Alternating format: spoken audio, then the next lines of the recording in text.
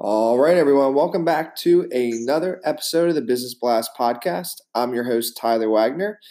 Today, I have introduction expert and Lady Badass founder, Joanna Blors, on a mission to get people to talk about themselves in a new way. She asks if you have a great answer to the question, what do you do? So welcome to the show.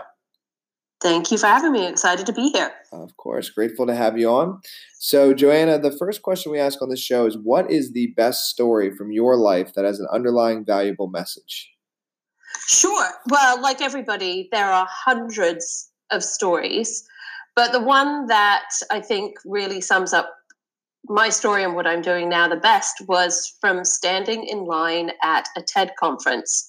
What they don't tell you when you go to TED is, yes, you will get to hear lots of amazing speakers, but it's actually standing in line and getting to meet the other participants that's the exciting part. And 3 years ago, I was standing in line talking to a Microsoft executive about an idea that was ruminating in my head around why it was hard to get into the C-suite and how one got into the C-suite and how one made it to the TED stage and all of those sorts of questions. And I asked them what they were known for and ultimately how she answered the question, what do you do? And then, because we were having a fun conversation, was very rude and basically told the executive she was boring.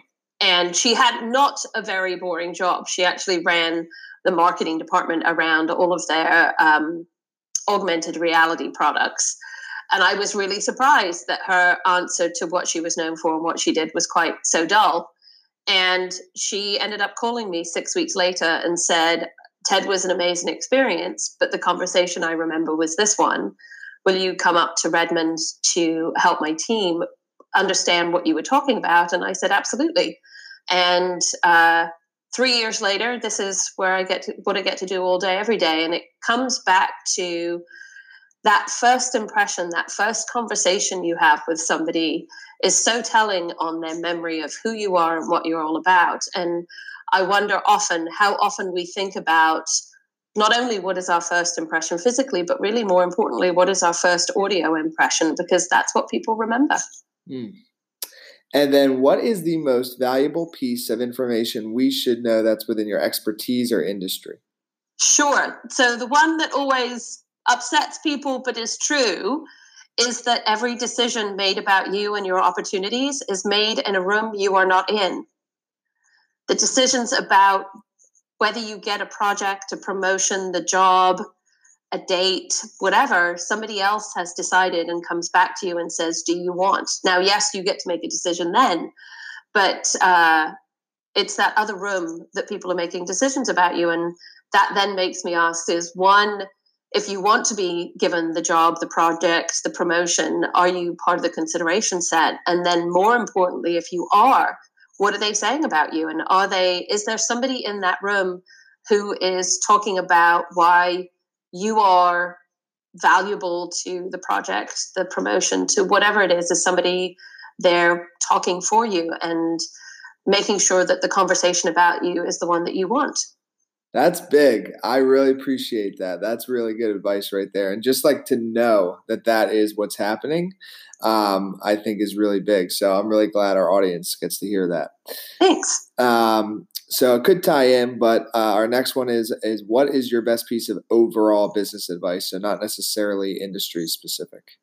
Sure. Well, it's tied to both, because at the end of the day, when somebody says, what do you do? Of course, I have actually a fairly interesting answer to that. But, if you were going to say, what profession am I in? I'm in what I call product marketing for human beings. I believe really strongly that we buy the person who is representing a company as much as we do their products and services. And I think even more so today than we ever have in the past. And so if that's true, and you are building a business or not even necessarily the face of a business, who you are and how you represent yourself can make a huge difference on the success of your business. And while I've said you probably, 10 times in that last sentence, the really hard piece of that idea, like your products, is while it's about you, it's not about you. It's actually about how people react to you. Because if you think about the last time you met somebody and you went, oh my God, they're amazing, what are they all about, and wanted to learn more, it's because of your reaction to them. And so thinking about how you present yourself and how you present yourself within the context of your company and why people would want to connect with you as well as your products, I think actually makes a huge difference into your business success. And I look at executives that I admire today, and you look at ones who are actually quite famous for it. And you think about, Richard Branson and, Steve Jobs when he was still alive. I mean, he still has impact. Some leaders that we all admire and go, yeah, that's somebody who I'd want to follow. It's all about who they are as much as their products. Mm. And then if you could give your younger self one piece of advice, what would that be? Oh, this is a brutal one, and I'm going to out myself. Take time for my health. I get very excited about the stuff I'm doing, and I deprioritize my health. And, I think this one has been said multiple times, but taking time to take care of you. I say always, pay you both financially and physically at the same time, and then you can function better for other people. Mm. And then kind of going a little bit down a different path here. In your opinion, what is the key to happiness? Well, so I believe quite strongly that happiness is a choice. You have to choose to look at an opportunity or an experience or something that's happened to you and say, where am I going to find the happiness in this? It doesn't get it handed to you on a plate. Taking both bad experiences and good experiences and say, like, what am I going to hold in a happy space is, I think, the key to keeping that going. And once you make it a choice, it becomes a habit. And then you run around the world going, things are great. And then what is the best book that you've read, and what was the number one thing you learned from that? This was the hardest question you sent me, because I love a lot of books. And so I went to which book has actually had the most influence on me. And it was a book I read when I was 12 years old. So if any of your listeners have 12-year-old girls, it could be good for boys too, but it certainly impacted me. But it's a book called Clever Lazy by an author called Joan Bodger. You can still find it on Amazon, although I think it's hard to find.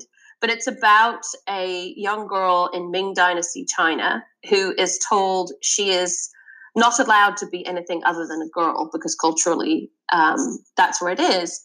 But her parents, who were farmers, wanted her to have a better life, and so taught her that play was important. And what this young girl realized in the journey of the book is that the more you play with things, the more you can figure out how they work. And when you can figure out how they work, you can reinvent a thing.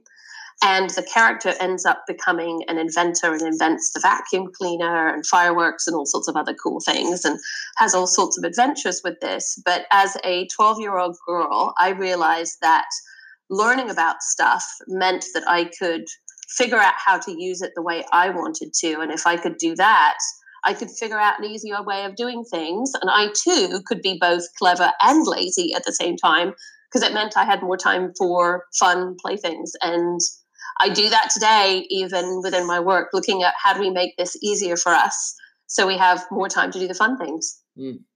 And then what is your favorite quote and why? So it's one of my own, I will admit. But it's the one that I say very often to people, is that when you're crying so hard, when you're lying on the floor crying so hard that stuff is coming out of your nose, that is the time to pay attention, because that is the time that you have found that moment to change. And it's about, what do you do when you get up and take that next step? So look forward to those floor moments, because they do change your life. Yes. I love it. Thank you so much for coming on. The last one I got for you before we let you go is, where can our audience best find you online? Sure, they can find me at joannabloor.com. That's JoannaBloor. And I am the same on Twitter, Instagram, LinkedIn. We're on all of the socials. Come in and chat. or also come chat to us on ladybadass.com and all on those socials as well. Perfect. Thank you again for coming on. Thanks so much.